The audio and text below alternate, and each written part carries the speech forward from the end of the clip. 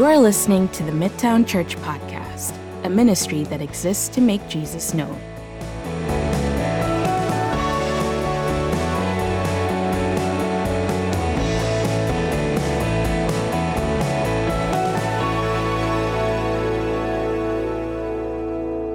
But before doing anything else, let me pray, and then we'll start walking through what we need to walk through today. Father, I'm so thankful for the gathering allowance, your people coming together with the common foundation of the gospel message, the truth that Jesus is King and Savior and has died for our sins and raised to eternal life, our eternal life forever and ever. And so thank you that we can gather under the sweet banner of the gospel that we have in common. And I pray as we come to your word today that you have given us, this word that is written down for us so that we may believe that Jesus is the Christ, this word that is to lead us to Jesus, the written word to the word made flesh. I pray that you would take this offering and light it on fire.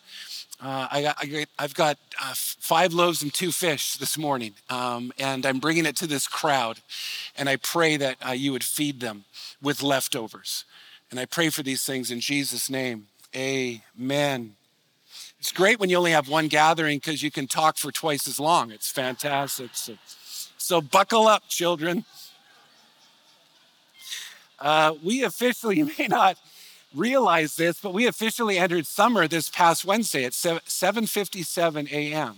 Is when summer started.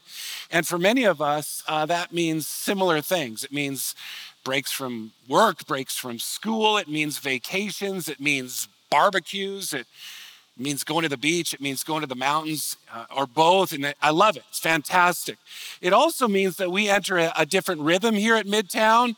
As many of you know, our Bible studies and our CGs, our community groups, shut down for the summer. We obviously moved to one gathering at 10 a.m. during the summer. But just because certain programs within the ministry take a summer break, that doesn't mean that the principles behind them have to. Because in the same way that the church isn't a building, the church isn't its programs.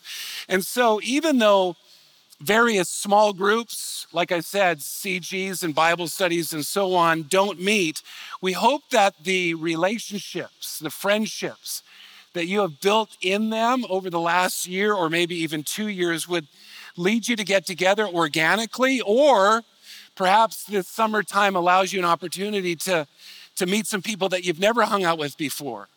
And you go out as a pack of friends or maybe families with families, whatever the summer allows.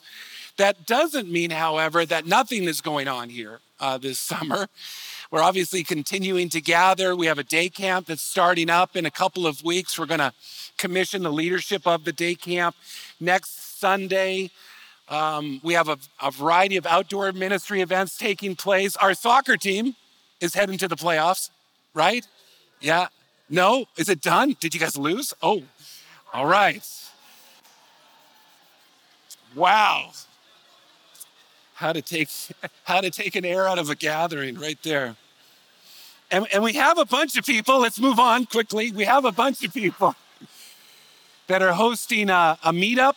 A meetup is just a time, as you know, where families will host or individuals will host a time over meat where you'll meet up, and we'll give some announcements about that.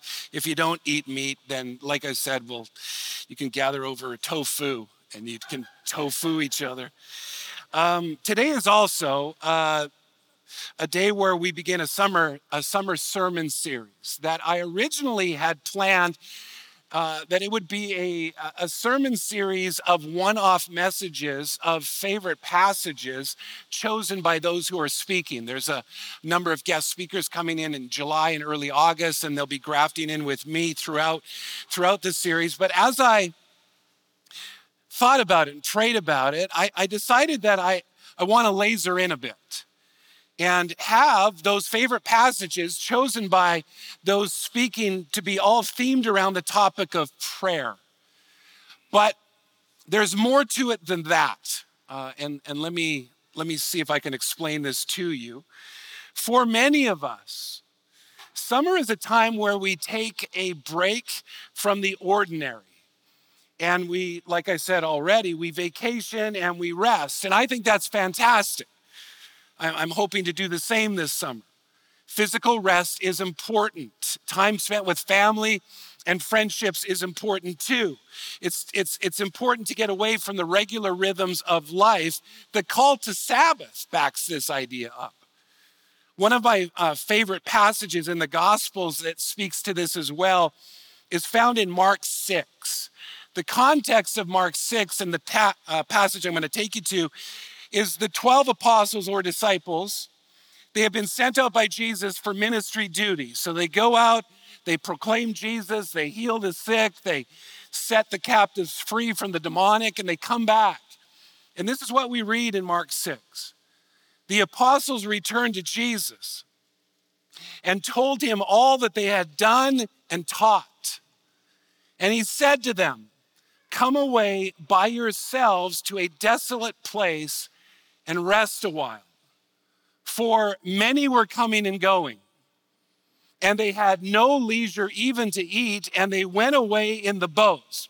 They took a cruise. This is great, summer cruise, to a desolate place by themselves. I love this. And I love that Jesus is behind this, for it not only gives us permission to get away and rest and leisure in spite of the needs around us, right? I mean, that phrase, "for many were coming and going," is a reference to the busyness of ministry life. People come, people go. There's always things to do, but in spite of that, they get away. And we need this. This emphasizes the importance of it. Every day we are reminded of this, in fact. When we come to the end of ourselves, which we do every day, we come to the end of ourselves. It's called sleep. The 16 or so hours of activity in the day depend on the 8 or so hours of inactivity in the night. And I would argue that if that is true in our daily rhythms, it's to be true in our yearly ones. But here is what I know when I bring up this idea, this importance. Most of us are already convinced of it. We're convinced of the importance of physical and mental rest. And as we go into summer, most of you have plans, right? You've got activity plans, fitness plans, you're going outside plans, you've got barbecue plans, you've got hammock plans, you've got kick back and relax plans. And like I said, I love it, me too. I've got similar plans. But what about spiritual plans as you go into the summer? Do you have any? Have you thought about that? What are you working out spiritually this summer? What are you eating spiritually this summer? What are you resting in spiritually this summer? And I'll say it one more time. I think the other things are great and necessary. I'm just wondering about those things. Paul writes in 1 Timothy 4:8, bodily training is of some value, but godliness is of value in the present life and also for the life to come. So what we read here is that Paul wasn't down on the physical. Our bodies, Paul knew full well, are important and they need to be taken care of. He's just saying that something supersedes its importance in this life and the life to come. Jesus said very famously in his wilderness temptation event, said, "We cannot live by bread alone, but by every word that comes from the mouth of God." Meaning that life that is truly life that flourishes and is wholly healthy, heart, soul, mind, and strength healthy, rests not only on physical nourishment and rest, but spiritual nourishment and rest too. Speaking of rest, Jesus said, and you can read this behind me in Matthew 11, verse 28, "Come to me, all you who are weary and burdened, and I will give you rest." It's here springboarding out of this passage where I want to spend the rest of our time this morning. I want to set up things up for the rest of this summer and the rest of this series.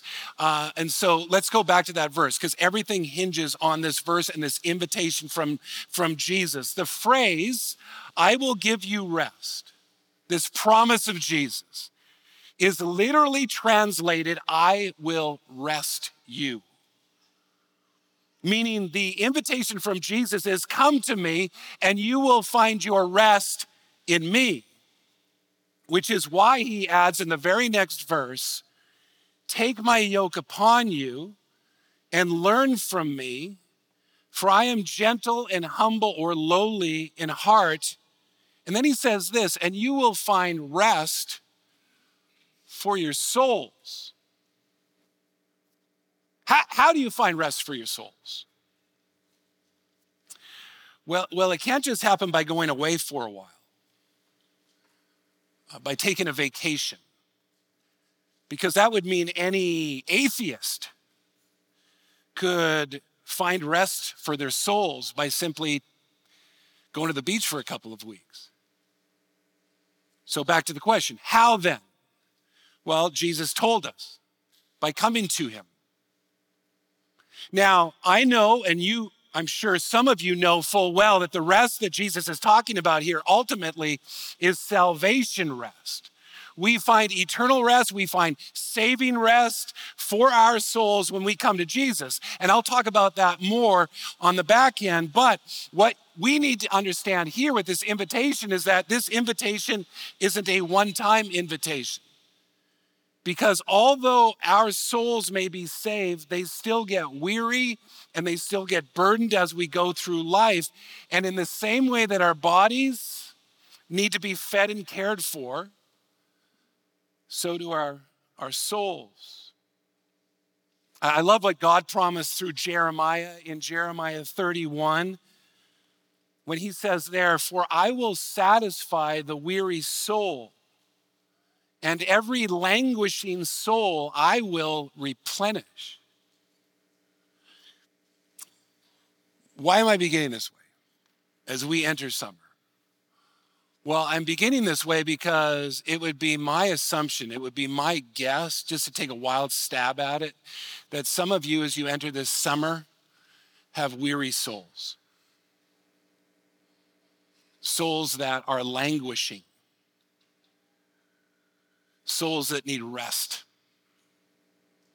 Souls that need replenishing. And so, before going any further, my encouragement, my pastoral encouragement to you as you enter this summer is that you take your soul care as seriously, even more seriously than anything else you've planned. Because it's very possible to go away this summer and come back physically rested while still being spiritually depleted and malnourished. Souls that are tired. But here's another question. Why do our souls need rest? Why? I mean, I get why our bodies need to be rested, but why do our souls? I mean, Jesus, just going back to the invitation, come to me and I will give you rest for your souls. So the question, what tires them? What tires our souls? What depletes them so that they need to be replenished? Well, that's the question I hope to answer with the time I have this morning. But before I do, let me first ask, because I want to make sure we're all on the same page, what is the soul? What is it? Well, first off, what we understand about the soul is that everyone has one. But that doesn't answer what it is. Simply, and this is how I will answer it today for the sake of the time that we have, our soul is the non-physical part of who we are. Now, I say simply because I'm not going to talk about the heart, I'm not going to talk about the spirit and the mind. So just laser in on that definition. The soul is a non-physical part of the person. Some people say every body has a soul. But it would be more accurate to say every soul has a body. because we know that when we die, according to what we read in the scriptures, our body goes into the ground. But our soul, if you are in Christ, goes to be in the presence of the Lord. That's not to downplay the body, because we know a day is coming with the coming of Jesus that our bodies will be reunited with our souls, and our souls reunited to a body now glorified. But back to the question, if that's what a soul is, everybody has them. What are those things that tire and deplete them? Lots of answers to the question. I could have given you a dozen. I'm not going to do that. Let me give you less than a handful. What depletes, what tires our soul? Here's the first thing that I would like to offer: a constant influx of negativity. And negativity can come in many forms. Do you remember COVID? Remember COVID? Remember that just a little while ago? Remember COVID? For most of us, when COVID began, at least at the beginning, we had to shelter in place. I wasn't even working at the time. I was between ministry jobs. And so all I would do is I'd get up in the morning, I would go for a walk, I would read, I would come home and I'd watch golf club fitting YouTube channels, because that's what all the cool people do. I would order skip the dishes for breakfast. Talk about physically rested. I mean, I had nothing on my mind. Just kind of doing life. But there was something else that I also did during that time. More than I have ever done before or since. And that was, I watched the news. And I watched a lot of news. I watched CBC and BCTV, and I watched CNN, and I watched Fox. And I listened to podcasts, and I would go online and I would read, and I would watch YouTube channels on COVID, and I would listen to people argue. It was awesome. Every night I would go on TV, I'd watch TV, and this is what I hear night after night. Another 600 people died today.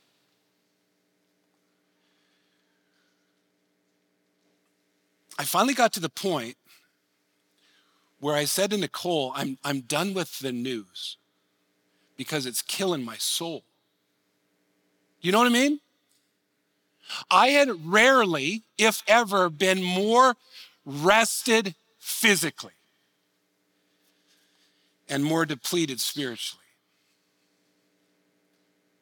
But negativity can come in different ways, more in a variety of different ways than that, not just listening to the news. Listen to what Paul writes in 2 Timothy 2. He writes, avoid godless chatter, because those who indulge in it will become more and more ungodly. Their teaching will spread like gangrene. What is gangrene? Well, gangrene is the death of body tissue because of the lack of blood flow. It literally eats the body physically. Blood brings life. And when you remove that life-giving blood, life is taken away. And Paul uses this very graphic imagery and says that we should avoid a constant indulgence of a certain kind of chatter.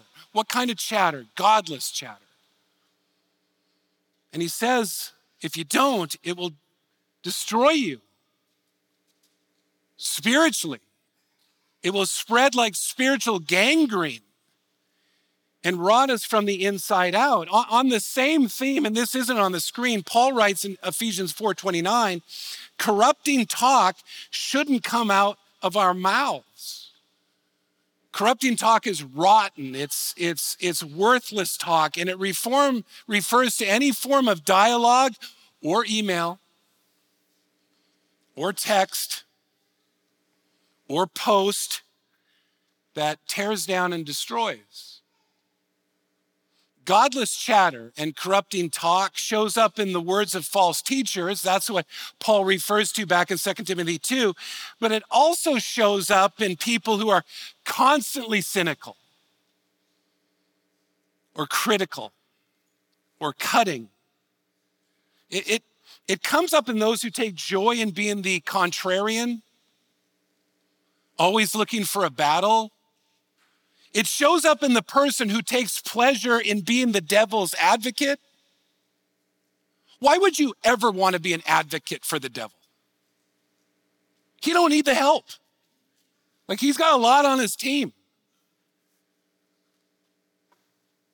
It shows up in the words of those who are always sarcastic and rarely genuine. It shows up in the person who hasn't dealt with the storm going on inside and is constantly warming themselves by the fire of bitterness, coming out in what they say. I'm sure you could give more examples of this as well.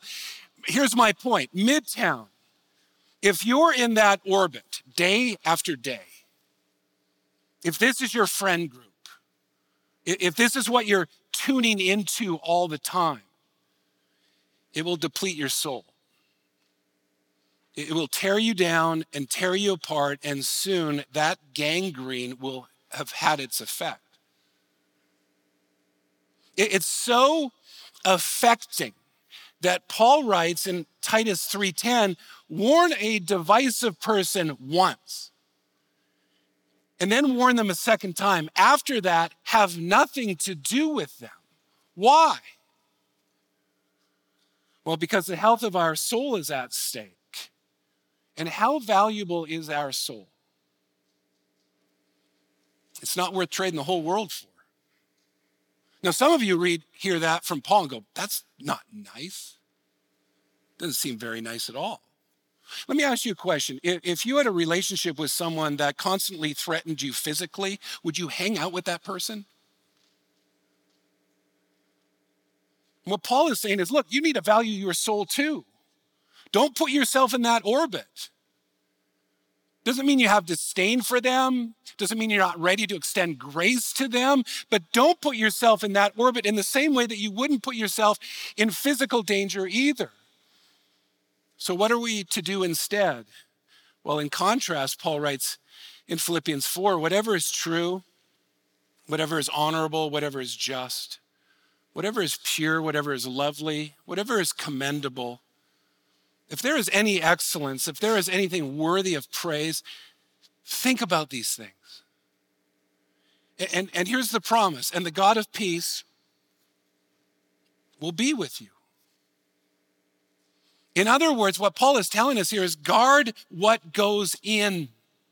Feed the soul, starve the flesh, and be quick to turn things off and say, enough already. I don't need to listen anymore.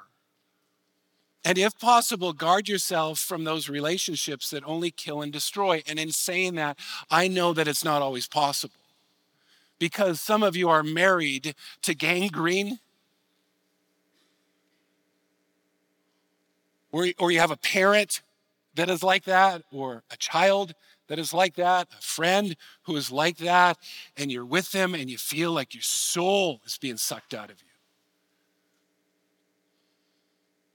So guard what goes in, if possible. And instead of using your mouth for corruption and warming yourself by the fire of bitterness and cynicism, warm yourself with what is good and pleasing instead. So negativity depletes the soul. Here's another, hurt. Hurt. Few things affect our souls more than hurt. Especially hurt that comes from one Christian to another. One of the things, and I'm sure some of you have heard this already, but one of the things that you'll hear from people if you hang around long enough is someone saying, I was really hurt by the church. It's a common adage. What is most often meant is that someone in a position of leadership, and pastor or an elder or a staff person or perhaps a community group leader, a Bible study leader or something, did something that hurt them, I have made decisions, some wrong and some right, that have led to hurt. And I say some wrong and some right because sometimes right counsel and good decisions can lead to hurt too. Wounds from a sincere friend are better than many kisses from an enemy, Solomon writes in Proverbs 27, verse 6. But I've also done things, full disclosure, and I'm sure this is not a surprise to you. I've done things, I've said things that I deeply regret, that have led to hurt too. But regardless of the reason, a right reason, certainly a wrong reason, there is no joy in hurting anyone. And yet, we are the church. We. Not the building, not the programs, not just the leadership. We are the church. And the hurt in the church doesn't only take place from the leadership to the laity, but from the laity to the leadership and from laity to laity. I have been hurt many times by those in the church. And it's no easier just because I have a title and I get a paycheck. But however it comes, this hurt to you or to me, it depletes the soul, doesn't it? And I know this to be true because I've talked to you. I've talked to CG leaders who serve and they pray and they open their homes up every week and they break bread with people who just one day up and leave. That sucks the soul out of you. I've talked to Sunday school teachers who get reamed out by parents moments after teaching their kids about Jesus. Soul-wrenching. Or worship leaders who only hear from certain people when it's too loud, or they don't like the choice of songs. I'm getting a little personal here, aren't I, a little bit? Do you know why a Christian hurt by another Christian is so soul-wrenching? Because we are part of the same body. It's like taking a hammer to your own toe. It affects us, and not just the one hurt, but the one who hurts. Because when one of us suffers, we all suffer. The one who hurts just may not realize it because they've been living with soul depletion for so long that they think that the state that they're in is normal. Here's the reality. We are going to hurt one another. In the same way as I've talked about, if you're married, you're going to hurt your spouse by something you do or something you say. A parent is going to hurt a child is going to hurt a parent, a friend is going to hurt a friend, and when you get a group of people under one roof doing life together, we're going to hurt one another. That doesn't excuse it, but it helps us understand why Paul often calls those in the church, in his letters to the churches, to forgive and to bear with one another. It's why Jesus in the Sermon on the Mount so urgently tells us to make things right with those that we've hurt or those who have hurt us. Because hurt and unresolved conflict and avoidance destroys the soul. And running from it brings no healing. It just moves that depleted soul to another location. A third depletion of the soul is sin. Sin depletes the soul. And what I'm talking about here is practiced sin, unconfessed sin, ongoing excused sin. The type of sin that grieves and quenches the spirit. This is the sin that not only leads to the depletion of our souls, but if left unchecked, can lead to sickness and ill health, physically and mentally. We just talked about that a few weeks ago. Remember talking about the Lord's Supper? that those who partook in the Lord's Supper in an unworthy manner were dealing with sickness, even death. Why is that? It's because sin is a disease of the soul. The wages of sin is death. And Jesus has paid that wage, but when we go back to it, it crushes us and it weighs us down and it creates turmoil and soul depletion. That's why Paul very graphically talks about being like a dog that has left his vomit but returns to it. And what the point of that is, sin is vomit. It's vomit. And you've been set free from it. Why would you go back and eat it? Because when you eat it, it's going to lead to ill health, spiritual ill health, perhaps even physically ill as well. And I don't say that to scare you. That's just the reality. David wrote of his unconfessed sin in the book of Psalms, Psalm 38:8. He writes, I am feeble and crushed. I groan because of the tumult of my heart. What's the solution to a soul that has been crushed and weighed down and depleted with sin? Repentance. Repentance. Not just being sorry, not simply asking for forgiveness. Repentance. What is repentance? It's a turning. Yes, you're sorry for your sin. Yes, you ask for forgiveness for your sin, but you turn from it. And when we repent, and you can read about this in Psalm 51, which is a beautiful chapter that lays out what happened to David when he repents of his sin. What will happen is our soul will be renewed in us, and the joy of our salvation will return. So what have we seen so far? What depletes our soul? Well, negativity, number one. Hurt, certainly. And number two, sin number three, and I'll close with this one, and that is heartache. Heartache depletes the soul. Heartache comes for many reasons, as we know. We could make a long list. The loss of a loved one certainly brings heartache. The waywardness of a child.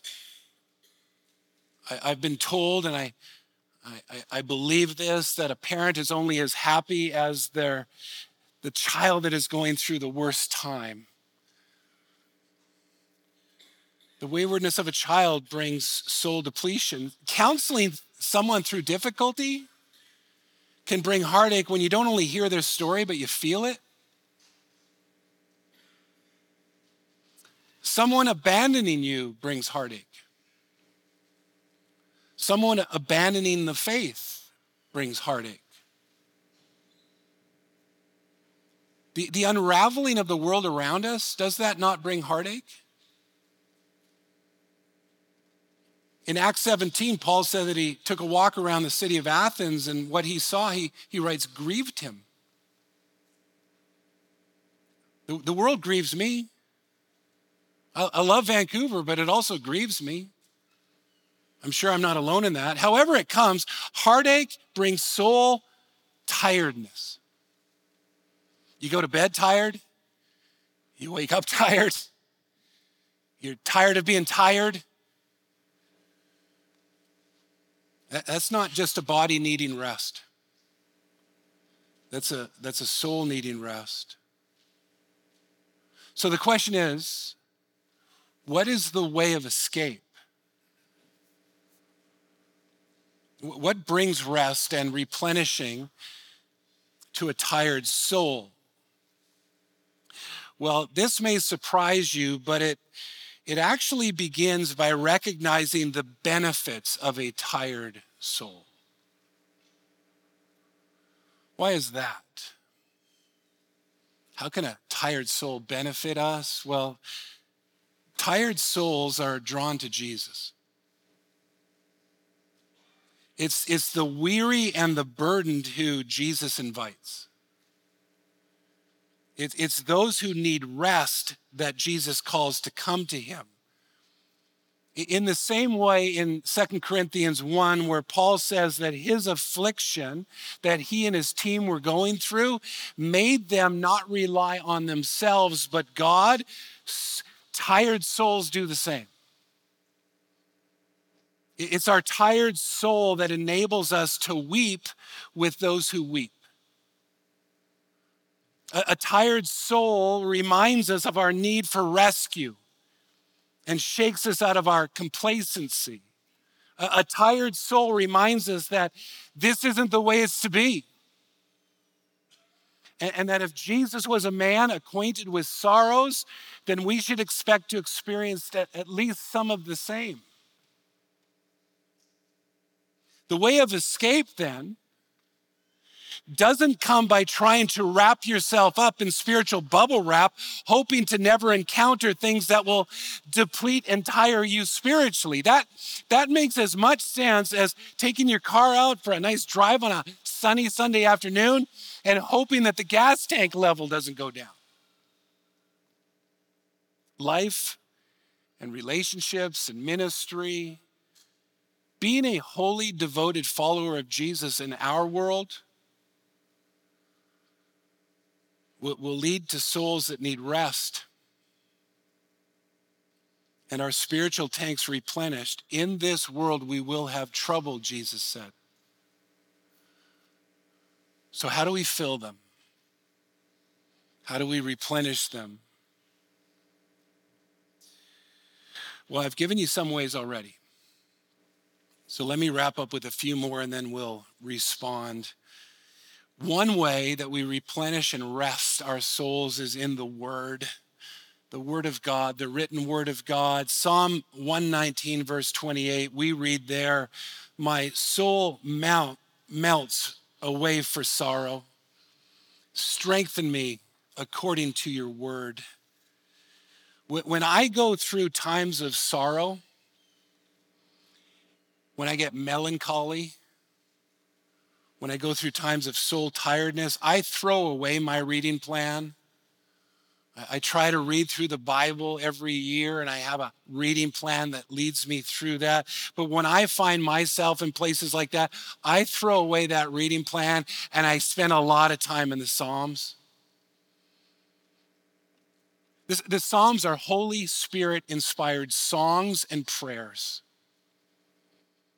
And there's so many that resonate regardless of the time of joy or sorrow or somewhere in between that resonate with us if you spend enough time in them and just marinating in them. I like to spend time in the Psalms. Sometimes I'll spend day after day after day in the same Psalm. Perhaps Midtown, some of you need to spend a summer in the Psalms.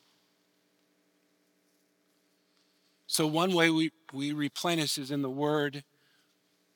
A second way and a third way shows up in the garden scene. The evening before, or perhaps the early morning before the arrest of Jesus.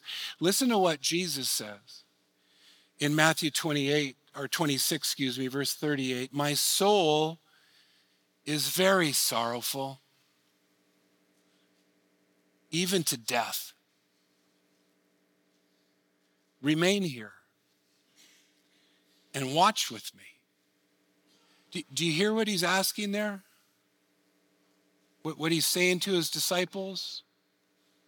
At his most sorrowful, so sad he thought he could die of sadness, Jesus asked for people and he asked for prayer. Remain here. Remain here.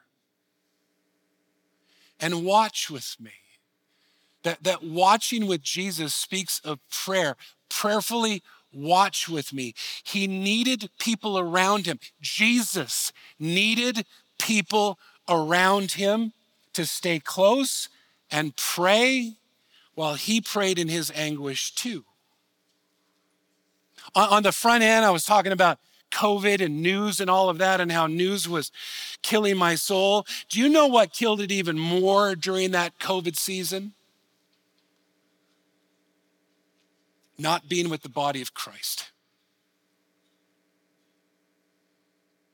More than the negativity that I heard every day was not being with the body of Christ. It is not good to be alone. We have been created to need one another. And please hear me on this, because I heard this during COVID. People talking about, I like being alone. I want to be alone. Any satisfaction with being alone and not part of the body is not a sign of strength. It's a sign of spiritual ill health. We need one another. We're living stones, part of a household. We're not a household by ourselves. We're a stone. We're a family, brothers and sisters. Some of us, and I was talking about this at our staff meeting this week, we're adopted in the family of God, yes? Some of you are adopted. When you're adopted, you're not just adopted to a parent, right? You're adopted into the family. Brothers and sisters. Like, I'm just going to hang out with dad. No, you've been adopted into a family. Some of us think that our Christian life is just, it's okay, I got dad. And we need each other. We've been created to need each other in this way. The best we are is a nose or an ear. Not the whole body. And a nose or an ear or any other member of the body can never say, I don't need you. To say, I don't need you again is a sign of spiritual ill health. So what do we need? We need people and we need prayer. But when I talk about prayer, and as we go forward in this series, a summer of prayer, I'm not only talking about bringing your requests to Jesus, I'm talking about bringing yourself to Jesus this summer and thereafter, which ultimately is the only way we find rest for our souls. And that's by coming to Jesus. Come to me, Jesus says, and let me rest you. And so as we respond, I invite you to come to Jesus. And here's the thing. You don't need a vacation to do that. You don't need to get away. You don't need to go to the mountains or the beach. Some of you got to work all summer. Sorry about that. But you don't need that break to come to Jesus. Come to the one who has borne our griefs and carried our sorrow. And keep coming to Jesus this summer. Keep on coming to him in the Word, in the Psalms perhaps, through prayer and with each other. Hang out with each other organically, on the whim. It's funny, I've heard this from people where they'll come to me and they'll say, yeah, you know what, I was hanging out with my buddy at Tim Hortons and we were really disappointed because there's not more programs taking place. I said, you were hanging out with your buddy from the church at Tim Hortons? Fantastic.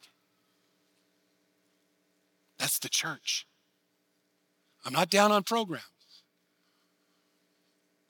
but I'm more interested in what goes on in our lives relationally with one another. Come to the one who, out of the anguish of his soul, Isaiah 53 writes, was satisfied because he made many righteous by bearing their iniquities. One other thing. As we come to this table and we go into a time of response, I've given you some reasons, some ways that our souls get depleted, why they get tired. Do you know the greatest reason why our souls get tired and why I'm leading into this meal with it? Nothing tires our soul more than trying to attain our salvation and our rightness before God in our own power. That's the invitation of Jesus. I don't know all of you, but I would assume that some of you don't know Jesus.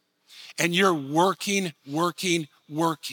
You're resting on the fact, the idea that one day you're going to be able to say, I did enough. I worked hard enough. I was good enough. It's a tired soul saying that. And Jesus says, come to me. I've done the work for you. You don't have to work anymore. My burden is easy. My yoke light, yoke easy, my burden light. because he poured out his body for you. He poured out his blood for you. He was broken for you. So come to me and I will rest you. I will rest. You don't have to work in that way anymore. Hereafter, you're in me and that work is done. So I invite those of you who don't know Jesus to come to Jesus today. Why would you not? He's done it all in your place.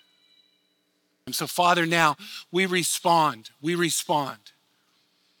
Jesus, you said that the scriptures point to you. So we've been in the written word. Now we want to go to the word made flesh. We want to be people who don't only hear the word, but live them, act them out, base our life on them. So I pray that in this time of response, people would come to you, Jesus. As they come down and partake in this meal, it would be a sign, a visible sign, theater of saying, I'm with Jesus. I'm going to Jesus. I pray for those here, especially who are weary, who are burdened, whose souls are tired and depleted. I pray that you would bring rest and restoration. Whether that happens in the months ahead or even happens in this moment in time, whatever it takes, I pray that they would be renewed. And I pray for these things in Jesus' name. Amen.